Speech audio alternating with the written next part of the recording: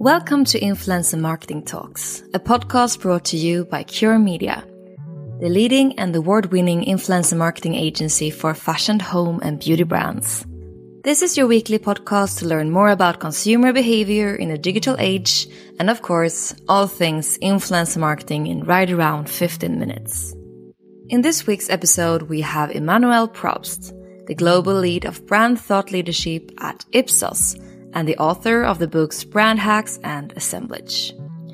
Emmanuel also teaches at UCLA. We'll be discussing his most recent findings and what they say regarding how consumer views of brands are shaped and how companies can have a positive impact on people, society, and the economy.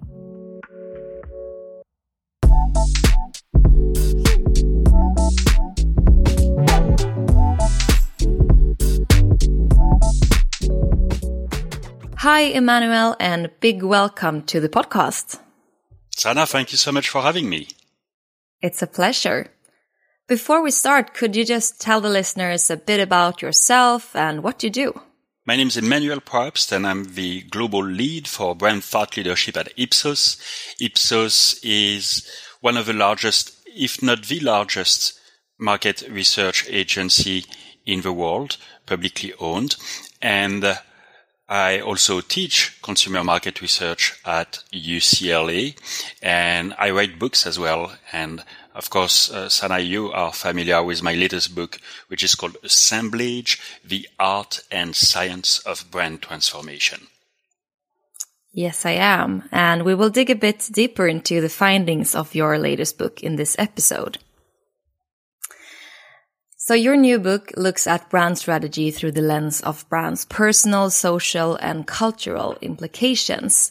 And when we talked before the recording, we talked about some of the key outcomes from this book. So I'm super excited, and I think the listeners are as well. What are the main things, for example, when it comes to consumer perceptions? I know that one of the things that your book recognizes is that in order to succeed, brands can no longer just sell products, but they must urgently transform us and the world we live in. Yeah, exactly. You said it right. The book starts from the acknowledgement that brands can no longer just sell products. Brands must make and have the opportunity to make a positive impact on people and the world around us. And the chapter you referred to is called Perception is the Truth. So, to take a step back, how can brands be transformative? Well, brands can be transformative by demonstrating positive impact on people, the individual, and their world, that is their local community, and the world, that is the world at large. Or we can call this the macro context. Yeah. And in terms of perception being the truth, that's the chapter you referred to, is a chapter where we zoom in on how people understand brands, if you will. And in a nutshell, we see that in marketing, the truth in and of itself doesn't matter tons. What really matters is the perception we create for brands and the perception people, consumers, create of the brand for themselves. And the book shows you how to orchestrate, create that perception. And I think a good example, very briefly, is, for example, in vodka, whereby it will be very hard to distinguish vodka if you consider Grey Goose versus Belvedere versus Tito's versus Absolut, right? It'd be very hard to distinguish this product in a blind test. What really matters is the attributes we associate with those products, with those different brands, and that is what justifies the price point and create a product that is unique and salient. For sure. What would you say for the brands that are listening and who wants to create these brand perceptions? What are the key drivers? Yeah, three main drivers are covered in the book, and as you summarize, it's really personal, social, and cultural drivers. And I think the key these days in branding is to create brands that are more authentic, more unique, more relevant to people, and to reduce what I call the social distance between the brand and the audience. What this means is for the longest time, we relied on photoshopped models in advertising and very aspirational yet unattainable goals, lifestyles depicted in marketing. And now the key is going to be to come across as a lot more authentic, but also to co-create the brand narrative with the audience. And what I mean by this is 5 or 7 years ago, brand strategists could dictate the narrative for the brand, could dictate what the brand stood for. In sharp contrast today, as a brand strategist, you want to engage with your audience to co-create this narrative. You can establish what the brand stands for at a high level. However, in its execution, you must work with your audience. For sure. I think this becomes more and more important, especially when we look at the younger audiences coming up in age right now, such as Gen Z and even the alphas coming after that. And it's also much more possibilities today for brands to do that through social media, etc. Would you say that brands in general and brand strategists are good at doing this? Candidly, I think they feel threatened because it's not easy to let go of control. And in this book, I prompt them to let go of some control, of some of the creative control, and embrace this phenomenon that they cannot fully control anyway. And what I mean by this is, short answer to your question is no. I don't think most brand strategists are attuned to this, but this book shows you how. And what I mean by this is, as a brand, you can establish the big idea, you can establish the territory of the brand, and then in terms of the creative executions and the activations around the brand and its products, that's where you need to collaborate with the audience. Allow me to play scare tactic for a second, whereby if you don't co-create with your audience will can do some damage. What I mean by this is people will talk back at brands today. People will cancel your brand. People may campaign against your brand on social media. And of course, you really don't want this to happen. So as with many things in life, it's about getting ahead and proactively partnering with the audience rather than bracing for the worst. That's really good advice. And we've seen many examples of that happening recently. Indeed. So in your book, you also talk about how brands can reassure consumers about the future by leveraging the past and the present. Can you develop this a bit? Yeah. We live in a world that is fascinating yet threatening. And what I mean by this is we're all excited about our smartphones and social media and messaging apps and artificial intelligence and machine learning and all those great technologies that, again, are fascinating yet threatening, especially when it comes down to artificial intelligence. Because for many of us, if we want to be honest, the question is artificial intelligence going to take over my job? Right? And as such, as humans, what we seek is reassurance and permanence. We seek comfort. We seek a safe place where we can see the world from. And in the chapter you are referring to, I look at how brands can reassure people, provide them with comfort by leveraging their past, their present, and future. And one way to do this is to rely on nostalgia. Another way to do this, for example, is to convert something old into something new. We see this in retail, whereby an old prison in Boston became a hotel, or a old power station in London, Battersea, became a art center and shopping mall and an office and residential building. We see this in France, where former boulangeries become retail stores. So by doing so, by transforming something that's already in existence into something new. You give it a new meaning, and you help reassure people about their future, and you give them a sense of permanence.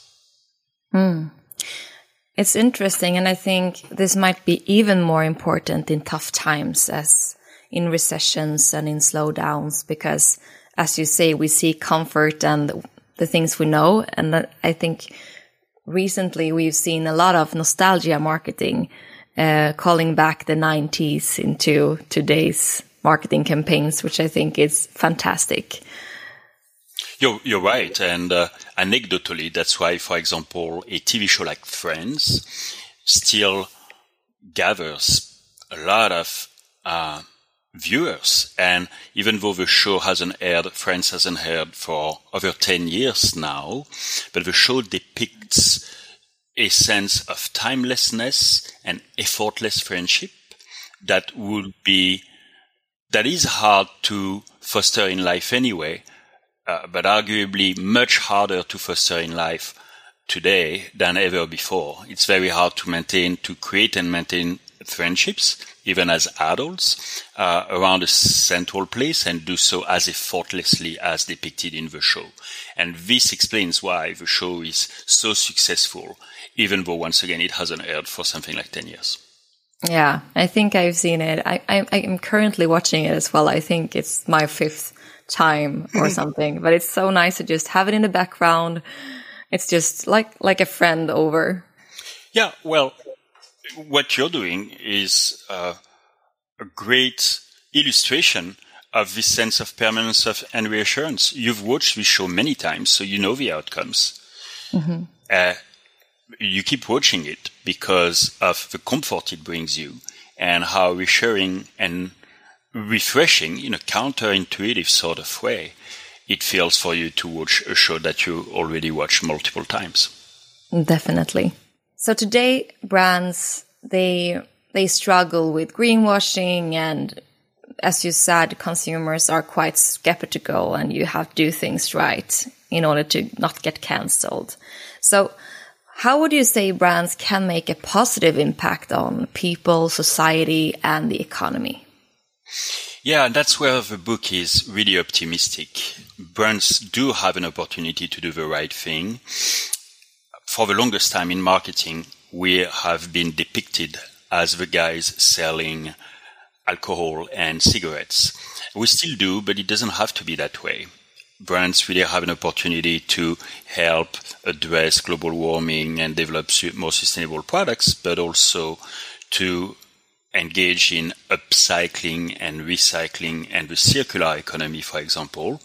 Or another thing one can do is to educate the public about, arm them with specific skill sets. So an example in technology, for example, are brands like Google or Microsoft that run training programs to show people how to acquire and leverage digital skills. Now, make no mistake, those brands are in business to make money, and at the back end of that, they intend to sell their products and solutions, but that's completely fine. The point being that if you're a small business in Europe or pretty much anywhere in the world, and you want to learn more how to generate traffic for your website or your brick and mortar store using technology, you can learn with Google or you can learn with Microsoft. And what we see in our studies at Ipsos is people will trust these brands, these tech brands, more so than they trust government agencies or the media or even universities to teach them those skills anyway. So we spoke about upcycling and recycling and arming people with new skills. That's at least 3 ways that brands can make a positive impact on the world at large. Yeah, the first brand that comes to my mind when we talk about this is Patagonia. They do so much good things when it comes to the earth and the environment. But I guess everyone can't do it in the same way and at the same level as they do. But everyone can do something. Yeah, absolutely. Now, the upside or how do I put it? Where Patagonia is in a better position than many brands. Number one, it's a brand that was built around purpose. In contrast, many of the big brands have been around for many years now and have to reverse engineer the whole thing, if you will, whereby they have to adopt a purpose. So it's a bit harder for them. And also, Patagonia is kind of a niche brand in the first place, but I'm saying so in a good way. What I mean by niche is it appeals to a specific lifestyle and specific audience. And it's harder, very feasible, but harder for a large brand, let's just say like Starbucks, for example, or McDonald's. You know, those brands we spoke about Google, those brands with a very, very big footprint that were not built around a purpose to delight customers and make as positive of an impact on the world as someone like Patagonia does, but very feasible. Really interesting. Thank you so much, Emmanuel, for sharing all these insights. It was great having you on the podcast. Thank you, Sana, and thank you to our listeners for tuning in today. Really appreciate your time. Yeah, and if they want to read your book, how can they find it? Yeah, so again, the book is called Assemblage, The Art and Science of Brand Transformation, and my name is Emmanuel Probst, and the book's available on Amazon and also at bookstores. Obviously, these days, the easiest way to order the book is simply to type Assemblage and Probst in Amazon and you'll find the book there. Perfect. Thank you. Thank you so much. If you want to continue staying up to date on our weekly podcast episodes, influence marketing, and what's up on the consumer marketing scene, make sure you follow us on our platforms at Cure Media.